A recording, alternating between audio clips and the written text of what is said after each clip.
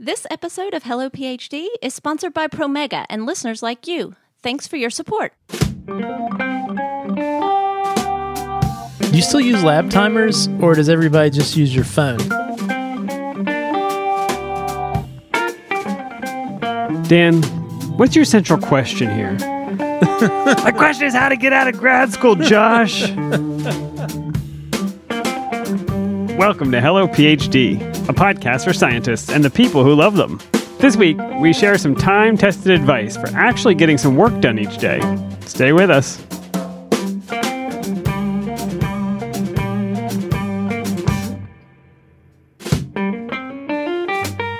And we're back. This is Hello PhD, episode 175. I'm Joshua Hall. I'm Daniel Arneman. And we'll discuss the human side of science and life in the lab. Hey there, Dan. Josh, good to see you. Good to see you. How you been?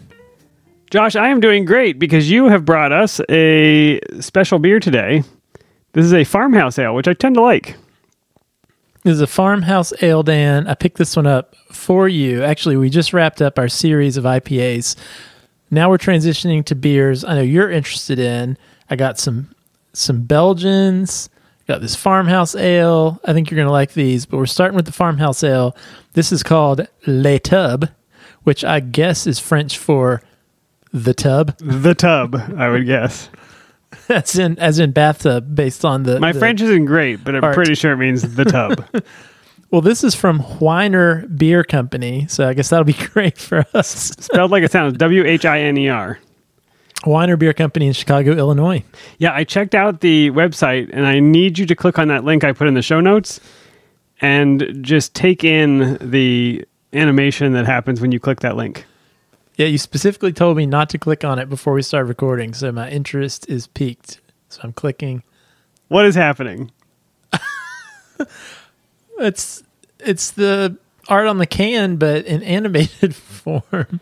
There's like a guy sitting on a tub. This link will be in our show notes, I'm assuming. I can't figure out, Dad. He's sitting in the tub taking drinks of the beer. There's a cat with a mouse in its mouth sitting on the side of the tub. But I can't figure out, Dad, there's these little black things that are falling out of the tub. They look like bugs or fleas. I wouldn't say he's drinking the beer. I'd say he's spraying the beer into his eye. Oh, the tub is suspended over a black hole like you would get from Wile E. Coyote. And there's a creature coming out of it. And there's a duck near a snorkel. There's a lot going on. You need to check it out. It's all animated, and it makes absolutely no sense. There's a taxidermy goat with a cheese painting hanging out of its mouth. Yeah, it's pretty phenomenal. I think I could sit... the same thing happens over and over, but I've stared at this animation for far too long. Yeah, so please check that out and check out this beer. What do you think about the beer, Dan? Well, it definitely picks up some sour notes. So this one has the, is it Brettanomyces or is it some other flavor we're tasting? Yeah, my understanding with a farmhouse ale is unlike more traditional styles of beer where there are very specific strains of yeast that are used for fermentation. The farmhouse ale kind of originates from, I guess, sort of leaving the mash out and letting whatever's in the air land on it and start to ferment it. I don't know if it's actually that uncontrolled these days. Could be those fleas out of that guy's bathtub. We don't know. Could be. But it definitely has some of the telltale characteristics of a farmhouse ale and it's sort of a tangy, more sour note than a typical ale, which I don't always like, but this is not overpoweringly sour. Yeah, I do like that on the website they list the hops and the ABV and all those things you're accustomed to seeing, but they list yeast/bacteria. The yeast is a saison, and the bacteria is lactobacillus in this case. So I like that. Now we've got pairings. We've got combinations of organisms that are going into the beer to create this specific flavor. It's a partnership, really. It's a partnership. Eukaryotes and prokaryotes together at last. Well, I'm enjoying it. Keep bringing the farmhouse ales, Josh. I do want to take a minute, though, before we get started to thank Promega. You can find proteomics content on Promega's Student Resource Center. You can discover proteomics methods and techniques. You can express and detect proteins, examine protein interactions, and much, much more. Just go to promega.com/helloproteins. Hey, Dan, speaking of Promega, we don't usually do this, but we've been partners with Promega for, I don't even know how long. It's been, 3 years at least? Years and years, let's put it that way. Time has gone by strangely in the last few years. But anyway, this all got started because of Jenny, who reached out to us from Promega back in the day, whenever that was, actually had listened to the show, which stood out to us from some other folks that reach out from time to time.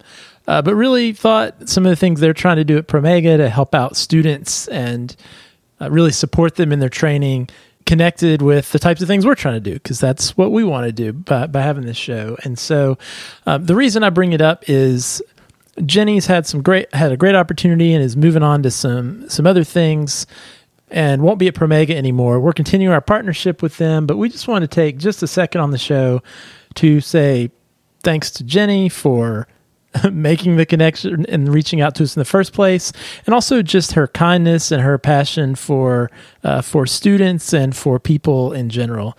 She has been a real pleasure to work with. Yeah, and partnership. I mean, she's a real advocate for students in this space, and we really do appreciate her. And best of luck to her on her new job. Yes, thank you, Jenny, and best of luck. Also, Dan, we wanted to say a special thank you to a new Patreon patron. Special thanks to Mario, who has joined our growing list of patrons. Thanks so much. All right, Dan, let's get on to our topic of the week.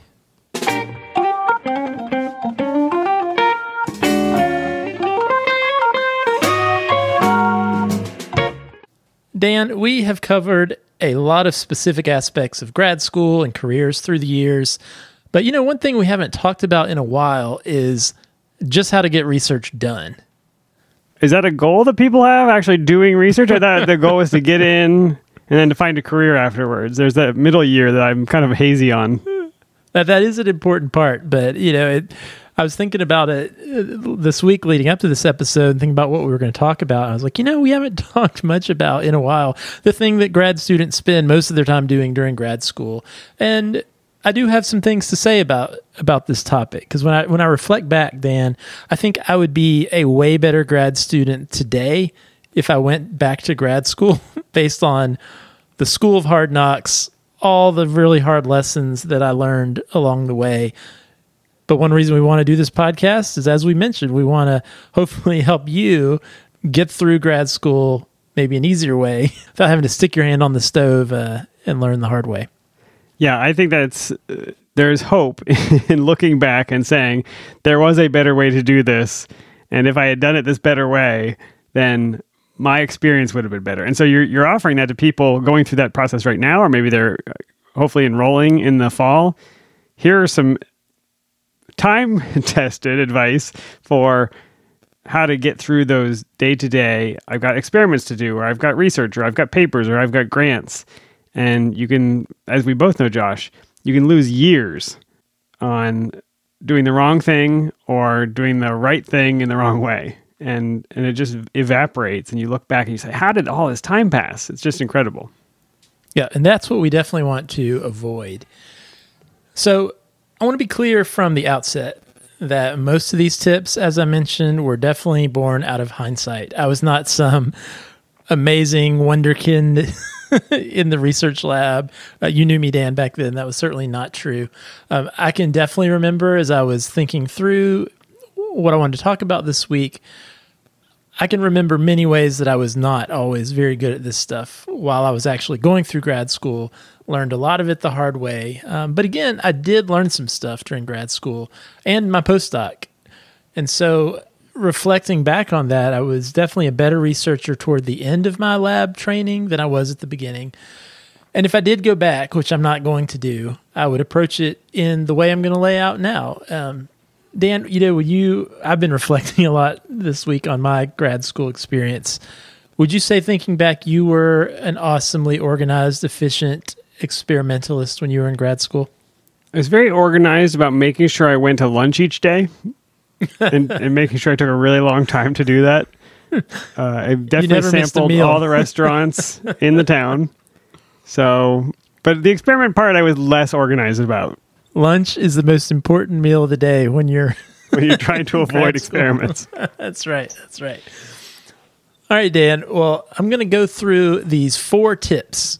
So let's start with number 1, which is know your question. When I work with students, and especially have worked with students who are starting fresh in brand new labs, I always like to push them to make sure they have a clear understanding of what their research question actually is. So no matter what field you're in or how broad or focused your specific project is, you probably have some specific question that you're trying to answer. And I think it's important to be able to articulate that. What I have seen, though, and this was true for me in the past as well, was I didn't always have a clear idea of what my research question was.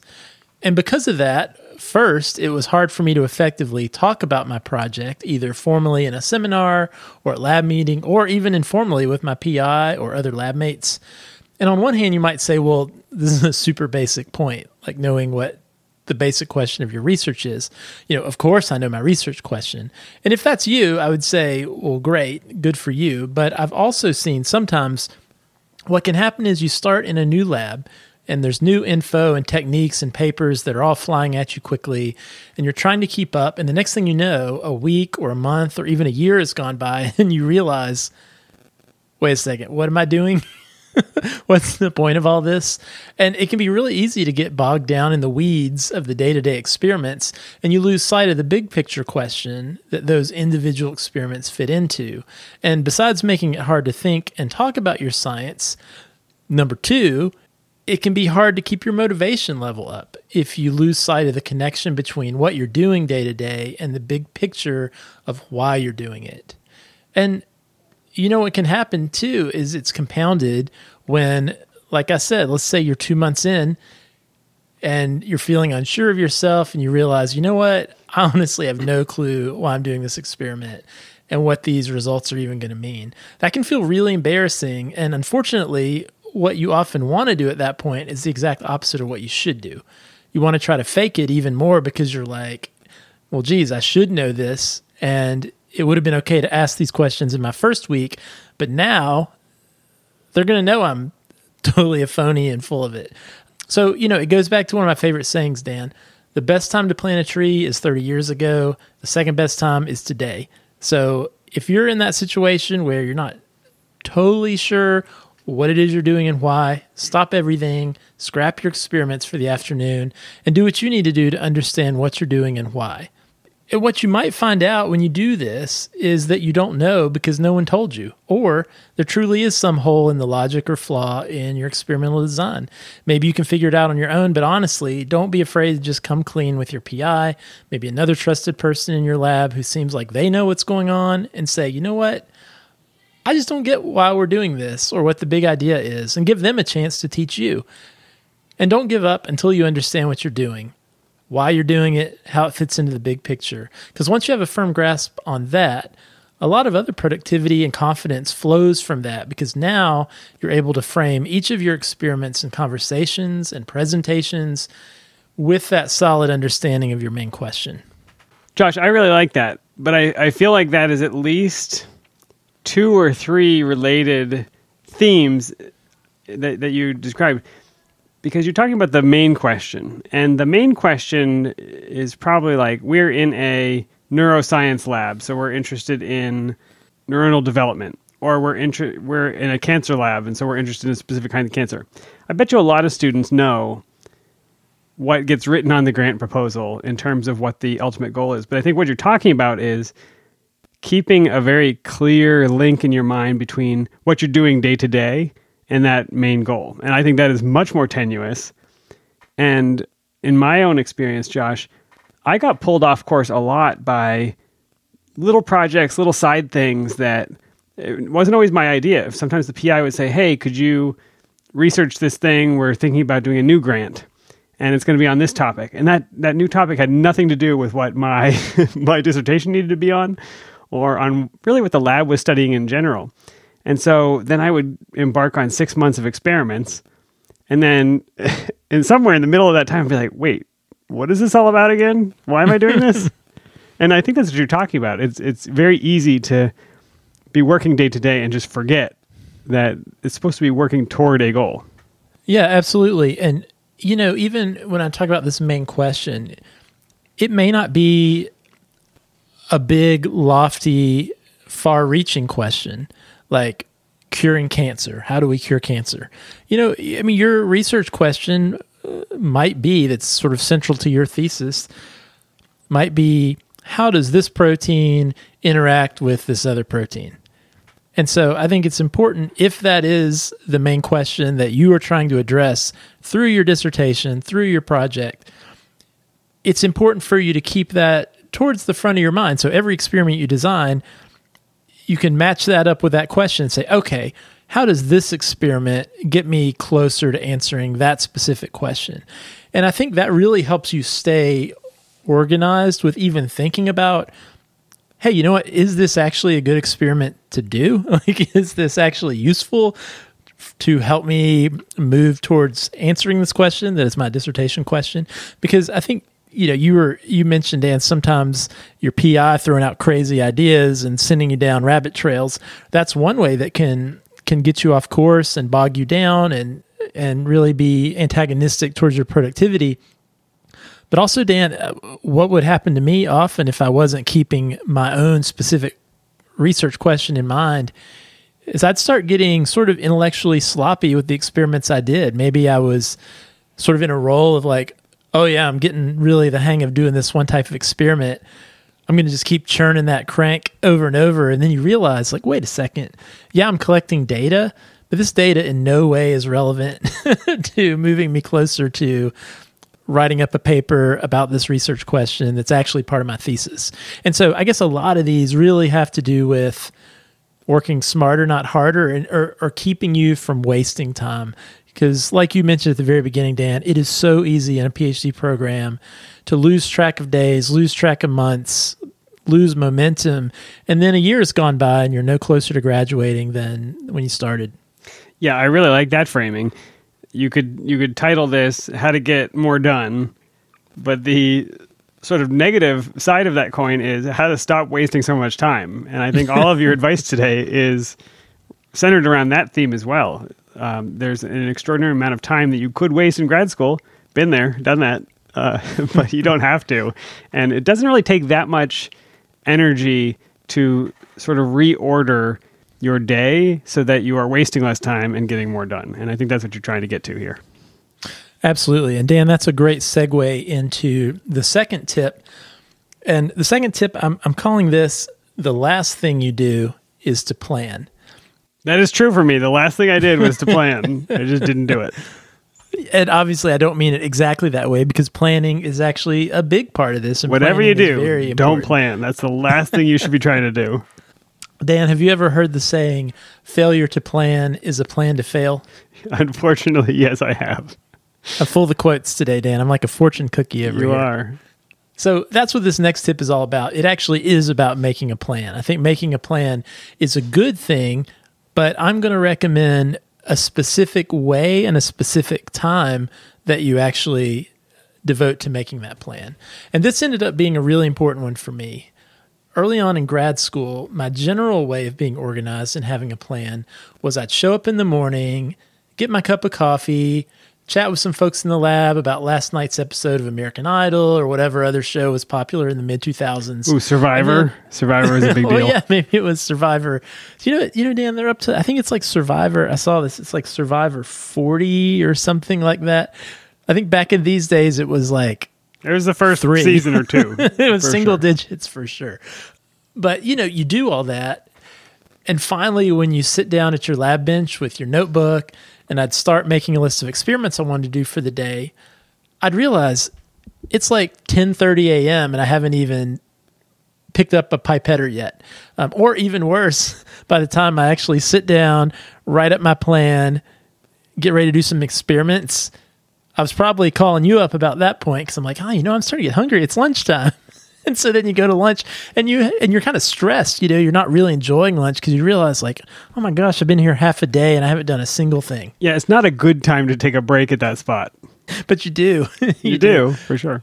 And, to be honest, what this led to for me, besides a loss of productivity and time, was then my afternoons would start being even more crammed and hectic as I tried to frantically fit in all the things I was hoping to get done in the day, or I would end up having to work later into the evening because I wasn't very efficient with my time in the morning. Yeah, it's that guilt. The guilt drives. Like, I didn't get anything done today. Well, I better stay late. But then you're just miserable. And then the next morning, you're like, I stayed so late. I don't need to get started so early. It just keeps repeating. But you know exactly, Dan. Are you remembering those feelings that I'm describing here? Yes, I do. Well, back in those days, I can remember, Dan, I was married and my wife and I had one car. And I can't tell you how many times that I would call her to pick me up because the last bus had already ran. And I'd tell her something like, oh, I'm going to be done at 7.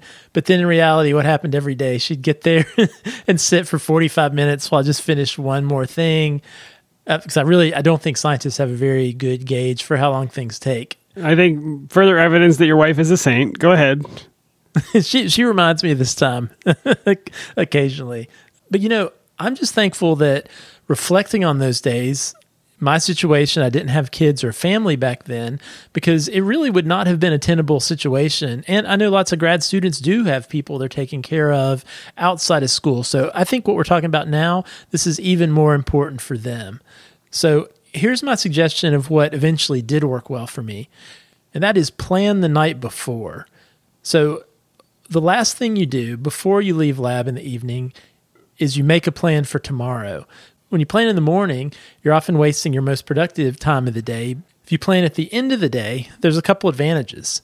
First, as you're wrapping up in the afternoon, you are acutely aware of where things are finishing up and what the next steps are. The next morning, you probably have to take a little bit of time to consult your notes or try to remember, where did I leave off on that experiment? What was I trying to do? And Dan, I was very notorious, let me know if you did this too, of thinking I would remember stuff later without writing it down. I would... I still do that, Josh. Example I always think of was like, you're labeling some tubes to put in your freezer box and you'd have them labeled A, B, C, D or whatever. And you'd think like, in that moment, you 100% know what A, B, C, and D represent. I still remember A, B, C, and D. Let me just tell you what was in those tubes, Josh.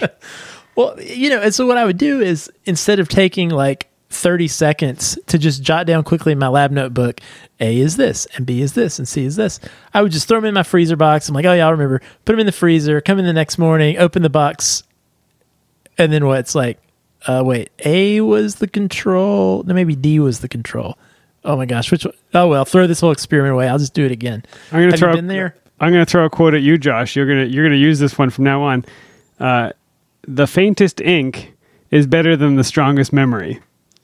And I like that one. That one will stick with you because it is so true. You have in your mind that this is so obvious, and in hours or days or whatever it is, and you put that box in the back of the -80 freezer, you may as well just throw it in the garbage because it means absolutely nothing if you did not write it down. That's 100% true. I want to throw something else in here, though. Yeah, please do. I have heard the suggestion for people who write fiction. You're familiar with writer's block, where you just cannot think of the next thing to write. And I've heard people say, if you want to be a writer, an author, you should write into the middle of a scene where you know exactly what's going to happen, and then stop. So that when you pick your pen back up, it's easy to get started on the thing that you know is about to happen. If you stop at the end of a thought or a scene or an idea, and you don't know what comes next, you will get blocked. You will not have any idea how to continue that. Your brain will kind of get blocked up by not knowing how to continue. So stopping in the middle where you actually know what comes next is way better than stopping at the end of something. And I think that's what you're saying here. You're saying at the end of the day, you know what should happen the next day. Stop there, write it down, and then the next morning, you know exactly where to begin. Yeah, that's a perfect comparison, Dan. I like that a lot. And actually, you probably could utilize those tips in your scientific writing as well. We might have to do a whole episode on that. Let's try it out. But, Dan, besides that advantage, I think another advantage to making your plan at the end of the day is you make sure you don't forget any steps you need to set up ahead of time. And this may not be true for all scientists, but for the work I was doing, there were lots of experiments where if I wanted to do something that day, I needed to get some plates set up or some strains out of the incubator the day before. And when I wasn't intentionally planning the next day at the end of the previous day, I can't tell you how many times I would lose a whole day because I came into lab in the morning planning to do an experiment and I had forgotten to streak out some strain I needed, make some buffer or whatever the night before. And then the last thing, as we stated, when you make your task list the evening before, as soon as you get into lab, in contrast to what we described earlier, you're ready to hit the ground running and you can actually cross some big things off your list before lunchtime. And I tell you what was true for me, that felt really good. And more often I felt like I could leave by 5 or 5:30 feeling like I got a lot accomplished. I got done what I needed to do. And by being more efficient early in the day, that left more time to discuss Survivor later on. I mean, what are they going to eat in the next Survivor challenge? That's the question. No, it's so true. And thinking back to, I think lab is a little bit unique in the time lag between being able to start something and the preparation it takes to get there. So if I'm at my job right now and I have to write a piece of code, I can stop at 5 p.m. if I need to. And the next morning that everything is fine, I start again, the computer hasn't changed, and everybody's happy. But if you're growing cells, if you are streaking plates, if you are pouring gels, if you have assays that take a certain amount of incubation time, all of it has this waiting period in the middle. And you can't just pick that up. My only current experience of this is I try to make bread a lot, and I'm trying to make a lot of sourdough bread. And usually when I want to make sourdough bread, I don't have the sourdough starter ready. You're familiar with this process where you have to let it grow and get into log phase, and then you mix it with the dough and it rises. It's microbiology, really. It's all microbiology. It's probably the same stuff in our beer. But I want to make a loaf of bread, but I didn't start the thing 2 days ago. So then I start the thing, I start the sourdough starter, and 2 days from now, I may not want to make bread anymore. I may have gone and bought a loaf of bread. So it's really this, if I would just plan my bread making schedule the same way you plan your experiments, I'd be better off. Well, I'm glad to hear these tips carry on their usefulness into life beyond grad school as well. At least in one realm. All right, Dan, this next one is maybe my biggest, most important grad school tip of them all. And that is less is more. So when I was a grad student, especially early on, I had this mindset that my worth as a grad student and a scientist was measured by how many experiments I could get done in a day.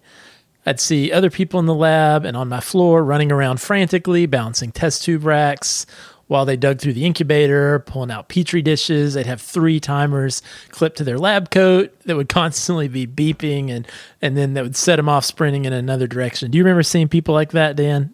Maybe it was you. Forces of nature. They're amazing. And they're awe-inspiring when you are a lowly graduate student and you see a postdoc or something that is doing that. I love the image of the person with multiple timers clipped to their coat because I've definitely seen that. I wonder now, this is really dating us quite a bit, and we normally try not to do this on the show.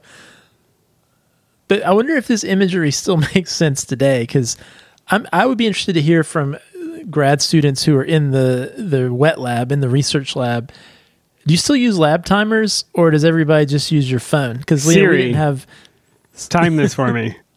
You could set 8 timers, on your alarm app on your phone. I'm curious, do people still use lab timers, or does everyone still use their phone? I don't know. Just use their phone? If you're wearing gloves and some kind of chemical that I don't want on my phone, I'm not sure I'd be touching my phone, but people are different. That's a good point. My watch, I would talk to my watch maybe. Think about that super busy looking grad student or postdoc. For a while there, that's what I tried to emulate. It really was my vision of, okay, that's what a really good scientist looks like. And, this problem was actually compounded when I wasn't heeding my advice from the last tip of planning the night before. But what I found out was the more experiments that I tried to cram into the day, the slower I seemed to be progressing overall. I started to realize that out of 3 experiments that I would have planned for a day, it was a very common occurrence that I'd have to scrap at least one of them because I made some careless mistake, I ran out of time, or I missed some key incubation or time point because I was busy trying to work on the other experiment I was trying to get done at the same time. Not to mention, I was feeling really stressed out most days, just running around, pardon the phrase, running around like a chicken with my head cut off. I can actually remember one day coming in and saying to myself, you know what? This is just not working. I had one experiment that was really important for my project that just kept failing. And I recognized if I could just get that one thing to work, that would be a huge step forward. So I decided for one day, I was just going to focus on that one experiment and nothing else. And of course, you know what happened. The experiment did work because I finally gave myself the time and space to have all my reagents organized and set up ahead of time. I carefully and intentionally made sure I did all the steps correctly. All of my incubations were actually the exact right time that I wanted them to be.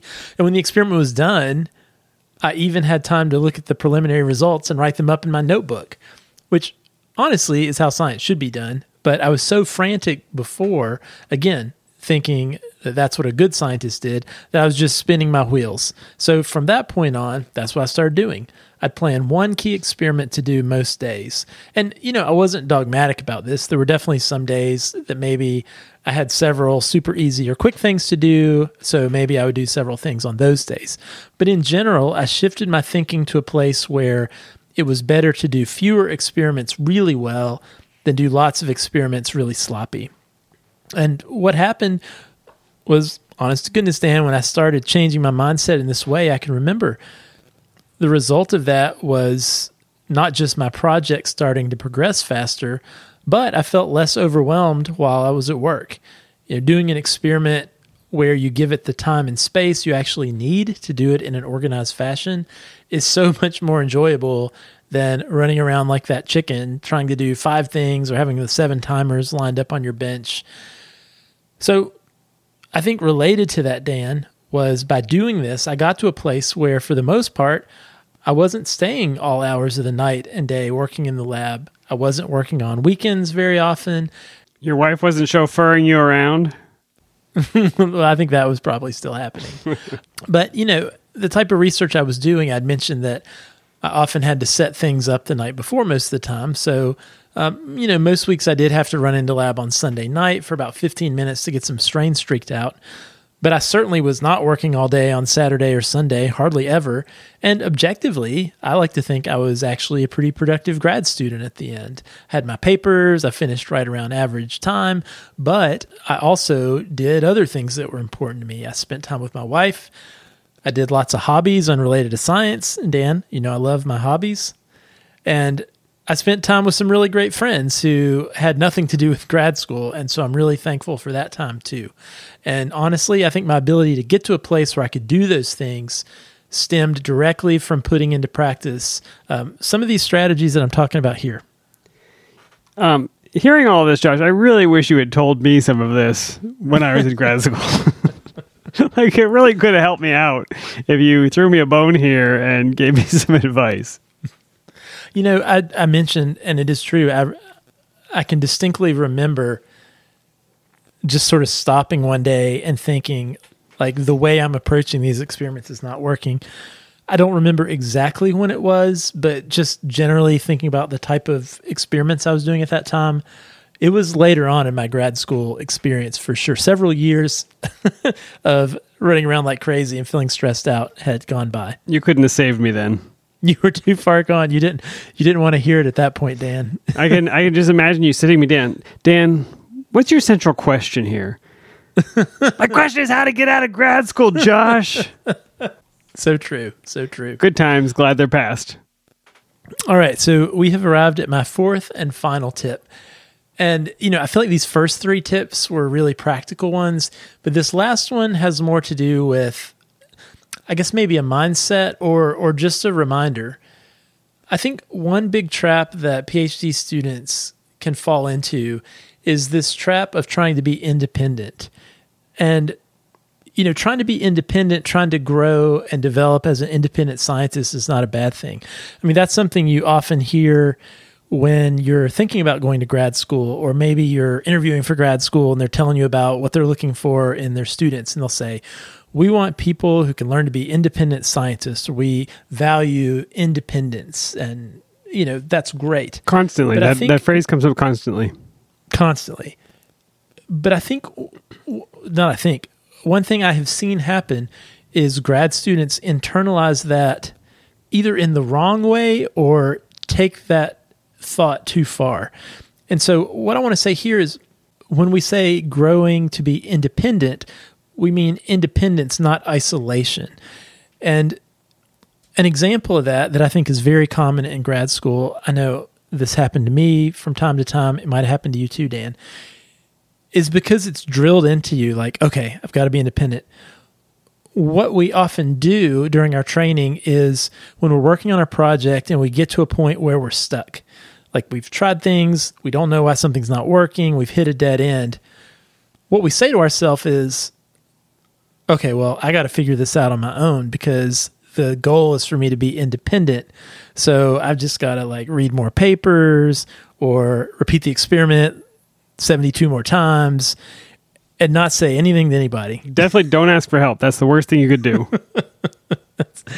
And, I've seen so many students continue to fall into that trap. And it's the same trap that I fell into. Because the reality is, being independent does not mean doing everything on your own. And I'll give you an example that's unrelated to science.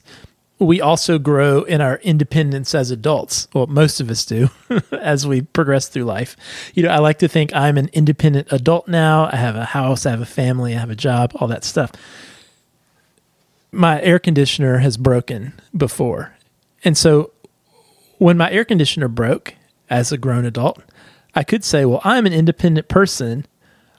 I need to stop everything and research how to fix air conditioners. You got to go read the literature.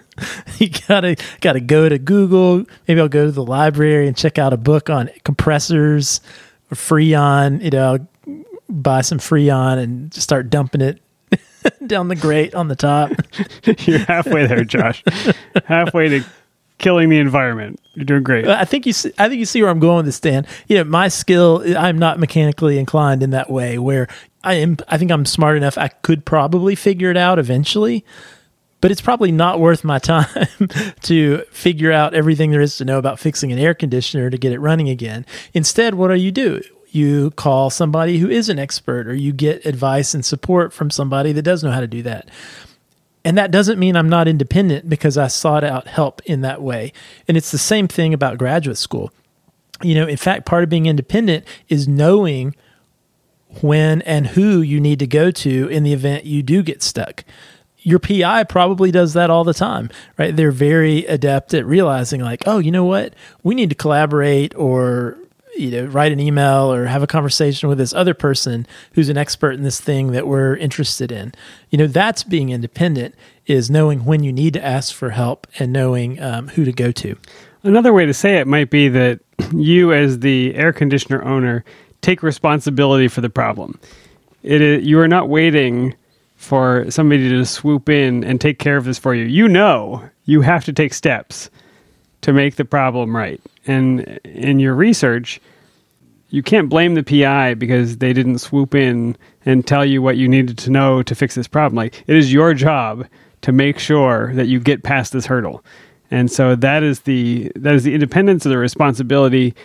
You are the drive behind answering this question. And if you don't drive it, nobody's going to drive it for you. Yeah, I'm so glad you said that, Dan. That's absolutely right. Because that also is driving your project forward by asking your lab mate who's an expert in biochemistry, if that's what you're having, in Western blots, if that's what you're having trouble with, or researching who else on your campus knows how to do that thing and reaching out to them. Just because you didn't do everything, you're absolutely right, Dan. It counts as you driving it forward if you're the one that reached out and got that help. I was thinking of a scenario where your lab mate sees your Western blot in the garbage and picks it up and kind of looks at it closely and says, you may want to change the buffer to this. Like, that would be somebody coming to your rescue when you didn't ask, but it would also be extremely annoying. So make sure you take the initiative and seek them out. Don't wait for somebody to go through your failed experiments for you. Well, actually, when I do my Western blots, I do it this way. All right, Dan. Well, that's just a few tips as I was reflecting back this week on things I learned in grad school, in my postdoc, that really made the doing experiments part better or more efficient. And again, these were not things that I learned in my first week, but this was really reflecting back ways that I recognized that I was a better, more efficient researcher 10 years down the road than I was the first day I set foot in lab. And so my hope is that those of you listening, you might be really good at some of these things already. Maybe you pulled one little nugget out that'll help you have a better week, have a better semester, have a quicker grad school experience. And you know what? Maybe you've got some tips and things you've learned that really have helped you that you think others would benefit from. And if so, we would love to hear it. We want to share that with others too. Because again, that's really our motivation here, is realizing, what grad students are still struggling in very similar ways to the ways we did all those years ago. And we want to help that happen less. Yeah, I think this will be really valuable for current grad students, postdocs. And for me, Josh, this may save me. I occasionally have this dream where I am back in the lab. True story, and I won't turn this into a therapy session, but I have this dream where I'm back in the lab and I have like 1,000 experiments that I haven't done, and I have that feeling of, oh no, I'm never going to get all these things done. So maybe in that dream, I will think to myself, what is my central question? And can I do a little planning tonight rather than waiting till tomorrow? Hopefully you'll save me, Josh. That dream sounds like it might be a nightmare, Dan. Potato. Actually, I should have warned you before we got started, Dan. This topic may induce flashbacks of panic and negative feelings from your past. All right. Well, like I mentioned, if you have any feedback or tips you want to share, or if you have a question or topic idea you'd like for us to discuss on the show, we certainly would love to hear it. You can reach out to us by email at podcast@hellophd.com. You can send us a tweet at hellophd. Or if you like the show, you can leave us a review on Apple Podcasts. We love your feedback, and it helps new listeners find the show. If you'd like to support what we're doing, you can become a patron. Simply go to our website, hellophd.com, click the Become a Patron button, or you can visit patreon.com/hellophd. We would appreciate the beer money, and thanks so much to the ongoing support from all of our patrons. All right, Josh, another great episode. I appreciate you digging back through the archives of your mind. I'm going to spend the rest of the day staring at this LaTub animation and trying to figure out what is living in the hole below the tub. It's really creepy. This may replace your lab dream with a nightmare right. revolving the around cat this LaTub with the mouse and the goat head. It's going to be great. I'm stuck in LaTub and I can't get out. All right, Josh, we'll see you next time. See you next time.